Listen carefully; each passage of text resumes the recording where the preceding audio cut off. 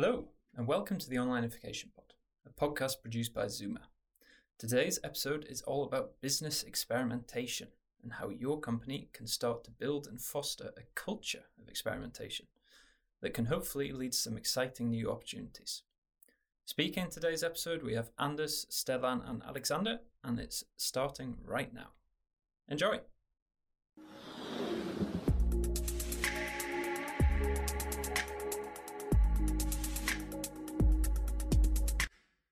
So, welcome to the show, Anders and Stellan. Thank you. Thank you, Alexander. Always a pleasure. That's good. And how are you, Stellan? I am very well, thank you. Yeah. And I'm looking forward to this episode and what you have installed for us. Yeah. So today we're going to talk about the importance of experimentation in business. And first of all, I would like to ask you, Stellan, how do Zuma approach the business experiment approach? What do we do? Yeah, so a while ago we decided that we have to, you can say in a way, lead by example, but it basically means establishing what we consider best practice in all areas where we advise customers. So based on our broad experience working across industries, across company sizes, and so on, we're building upon that and utilizing it and using Zuma as a playground in order to establish best practice. So that's what we sort of call business experiments. Yeah. I don't know if you want to add something to that, Anders. No, but that's a yes then. We realized after a while that when we decide things, we need to prioritize them. And to prioritize them, we need to be more effective and more creative than we used to be. And there was an important distinction where we needed to say sometimes this is an experiment to get to know if it's a best practice. So if we would have been a global B2B company, we could have done an experiment in Poland, or we could have done an experiment on the UK market or something else to know if we should roll it out as a best practice on comparable markets. And that we do in a small scale with a lot of things. I'll give you an example, Alexander. In a meeting a while ago, someone said, should we do a promo video of this? And we did the promo video immediately. And then we used it for launch. And then someone sent an email saying, yeah, it works fine on mobile, but not on browsers. And then we took it away on browsers. And then someone said, I still think it looks a bit skanky on mobile. Let's take it away. The DRI for this, the directly responsible individual said, oh, shit, I failed. No. I was not clear on that this was an experiment. Perfect. I should have known, or good that you tell me. Now we know how to do this quickly and to have high quality on it, and where not to put it when we do it in that speed. This was a recorded Zoom thing with a lot of people involved. And now we know. But important when you do business experiments or experiments that everyone is aware that it's an experiment, so that you dare to do it. I know that Stellan worked in a company. In that company, they had an expression similar to test or die, which is a bit malish to formulate it like that, but very interesting. And we actually try to apply it on ourselves now. Yeah. So, Stellan, you mentioned that we do it in order to find best practice so we can guide our customers in it. But your previous company where you worked with, that was a company that sold products instead of services. So how do you, what are the benefits for a product business if the motivation is not to test things that apply to customers? I think as the world is progressively, let's say, moving ahead more and more rapidly, testing is going to be an essential part of operating a business. I don't know if we would have had Martin in the meeting right now, he would have said the exact statistic, but I think it's roughly half of the Fortune 500 companies that were on that list 10 years ago is still on the list. It might be less even. And that's, I think, is a sort of a testimony that you really need to test and experiment continuously in order to be successful going forward. I know Jeff Bezos used to say that if you have to bet your company, you're too late. And so essentially what he meant by that is that Amazon is currently or constantly running many small experiments, which of them many fail, but they don't cost a lot because they're small. So, but if you wait too long, you have to make a few big bets, and then the risk is that you end up on the wrong side of that bet, and you have no company. So, I think all of that sort of goes in the direction of how important it is. Yeah. And one thing our listeners can never bet on is how long they could bet on. How long does it take before Anders or Stellan starts talking about Amazon and Jeff Bezos? And we had a couple of questions from our listeners, and I can say it officially now. No, they are not the sponsors of this pod. It's just that we like them. That's good to clarify. Very, very important to clarify. So, well, you talk with a lot of different companies, and are everyone working to create a test and learn culture, so to call, or how is companies approaching this, Anders? I mean, we mainly work with the type of companies where this most likely is either a good way to start their ambitions and what they need to do. So that means in phase 1 or what they need to begin with, or it's in step 2, phase 2, when they have put sort of some foundation in place to be able to do things. So they do that after a while. So Stellan, if our listeners want to get their leadership excited about business experimentation, where do you start?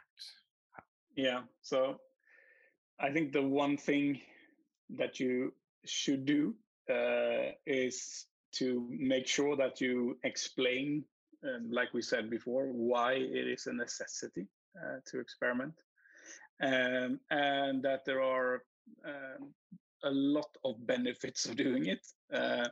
So for one, the cost of failure is very small, and that is something that business leaders often want to hear. So if you talk about sunk costs and so on, and no one likes a large sunk cost. And you can also move more quickly if you have a smaller project versus a larger project. Less people involved often means a quicker time to market. So that's also something I think business people like to hear. And those are probably the top 2 that I can spontaneously mention. Yeah. And cost failure, can you define that? By nature, experimentation means that you're sometimes right and you're sometimes wrong. So the smaller the experiment is, if it's a wrong bet, the less it costs. And so, therefore it's a sort of huge advantage to run limited tests. So, for example, if you're experimenting with you're an e-commerce player and you're experimenting with a pricing strategy, for example, then doing that on one market, or doing that on a certain product segment, or a subset of products or anything is better than to change your whole pricing model and make a bet that this is better than the one we had before. Yeah. And I can mention that I spoke to a company a couple of days ago that asked for our view on how they should approach a very huge challenge for them, how they should approach that, how they should solve that. And when we had been discussing a while, he said to me, but I have talked to so many people And if I generalize this a bit, they have all advising us to do a pre-study, a strategy, steering documents, this and that. They all talk about periods of 6 to 12 months to build something to be able to solve the situation.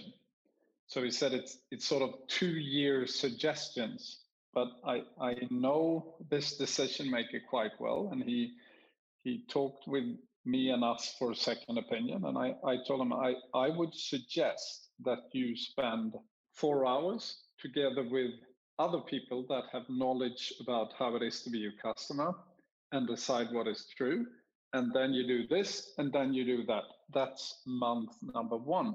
So he asked, why do you say this? And I said, because I know the culture in your company. I know, as in all companies, the amount of workload on everyone. I am certain that you will fail with a sort of big bang rollout approach to solve things, running a massive project instead of doing these things in the beginning. And then he said, can it actually be that pragmatic and easy? And then I said, let's call it an experiment. Let's do this for 1 month. And I am certain that it will be a natural part of how you do business. It will be a complement to that. And if you fail, nobody knows. It's just a few people involved, and you can start a couple of things. And he said, oh, that was a good name. Is that commonly used to do an experiment?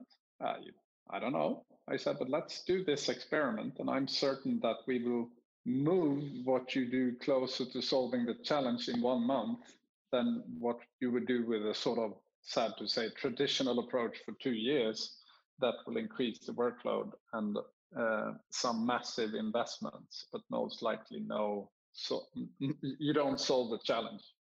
Yeah. And Stellan, like, what is it important that you have in place when you started an experiment? Like, how do you go back and evaluate whether it has failed or whether it's successful? Well, you have to have a person that is clearly in charge of the experiment, and there also have to be a very sort of defined set of expectations for the experiment. So what is it that we're trying to solve, and what is the predicted outcome of the experiment? And then you measure your success against that.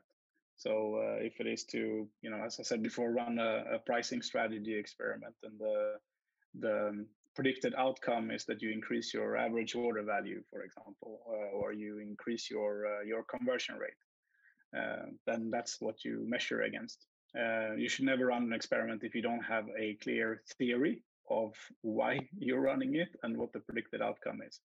Then it's just shooting from the hip, and that is not an experiment. And Anders, in a small scale, you could say that, for example, doing an A/B testing is an experiment. It's very easy to do, and usually, if you do it right, gives you, again, on a low level or small scale, much better conversion if you do it right. So even to have that within your sort of way of working, instead of mumbling about, do we do waterfall or shall we be agile or all the other mumbo jumbo expressions. I think that's a good way of looking at, for example, something like A/B testing. That's an experiment in my world. I don't know what you say, Stellan. Yeah, of course it is. So, but you could say that A/B testing is a strategy that you can use while you're experimenting. Or a tactic. Yeah. Semantics. It's a bit of semantics, yeah, but yes, for sure. A/B testing is a really important component. And we can be open about, Stellan, that we actually love semantics. We do. And do you have examples of other components if A/B testing is one? Well, another one is using comparable periods. So if you're running an experiment for 2 weeks, then you can compare with the 2 weeks prior, for example. If you compare with a longer period, the risk is that you're comparing with something where something external happened that would affect the results in your test. So you want to limit sort of that time period. You can also use it to calculate, or sort of a classic way to do it is to calculate delta changes. So you can calculate, what was the change from the previous period to the testing period, and then you can compare it with the previous year. So if there was a change in the previous year as well, then you can see if your change now was bigger or smaller than the change last year. So for example, if you're running a test over the Christmas period and you happen to have like a general peak in demand towards the end of the year, then sort of your experiment could show a false positive. So if you then compare it to the year before and look at the deltas, then you can see that, the uplift was actually smaller this year than last year. So that could then give you a better sense of whether it is a positive or a negative experiment. So that's give you that's just an alternative. When A/B testing isn't a suitable way to do it, then you have to revert to that type of tactic. And I can say that what you as a listener are listening to now is an experiment. This is not a best practice. This is actually a while ago, Alexander telling someone, I hear so many nice conversations internally. Should we do that in a pod? So we started a pod. We don't claim that this is best practice. We do this through Zoom. We know that perhaps you have a nice voice in the ears of people's AirPods, Alexander, based on that you use equipment now that is nice. Yeah. And in a while, this will not be an experiment anymore. Then this will be a best practice, so that when we advise customers to do things. Another angle of experiments connected to the pod is that we don't know what you will ask us. So today we met 1 minute before we started recording, and you said, I'm thinking that we should talk about business experiments today. And we said, okay, let's talk about business experiments. That's always also a way in how we experiment, because we don't want to be perceived as people who sit and read from a screen. We want to be perceived as who we are. Yeah, and I mean, as we started Summa, we run a lot of experiments, and I know that you both experiment yourself privately. I see Anders, for example, trying new things on LinkedIn, or I see notification on the email that we have a new integration in HubSpot and so on. And before we end, just want to ask you, both of you, we can start with you, Anders. So, do you have any major learnings you find recently? Could be whatever. Have to think a couple of seconds. If Stellan has something popping up immediately, give it to you. I think what I've learned over the last week is that sort of general, more fundamental things in how to do things online is sort of quite solid. It's not moving a lot. The purchase journey that someone goes through, for example, you want transparency about capabilities. You want proof. You want to get guidance. You want relevance. So the sort of the devil is in the details in how you do that, and that varies between companies and industries and so on. But it's very clear when you're running experiments that if you go sort of outside of that, then you fail in a way.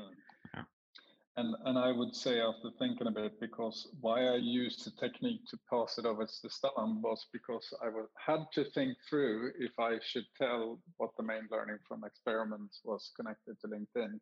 But I'm not going to tell that. But I'm going to tell one thing, that Doug, Martin, and I had a meeting about we were about to find a printer for our book. Then in the meeting, when we looked through all the contacts, I at the same time published on LinkedIn and asked people for a printer of the book, and had a lot of very, very good answers that Doug is following up.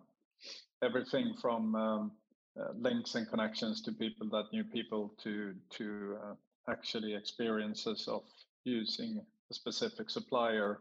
And I don't know if all of you in the meeting knows it, but because I don't think I have time to tell you, but we actually had an offering from someone who seemed to like Zuma that 5 years ago heard a keynote that I had, and he offered the whole printing for free as long as we could find a bookbinder, because he said he was inspired by the keynote 1 year after he heard the keynote. So he offered us that. So we'll see how we solve that. But thank you. You know who you are, who offered it. That's a nice thing. So that was an experiment that took some different directions, and at least made the four of us now through the video smile. Great. All Well, right. thank you very much for this episode. Thank you, Alexander. And see you. See you. Bye-bye.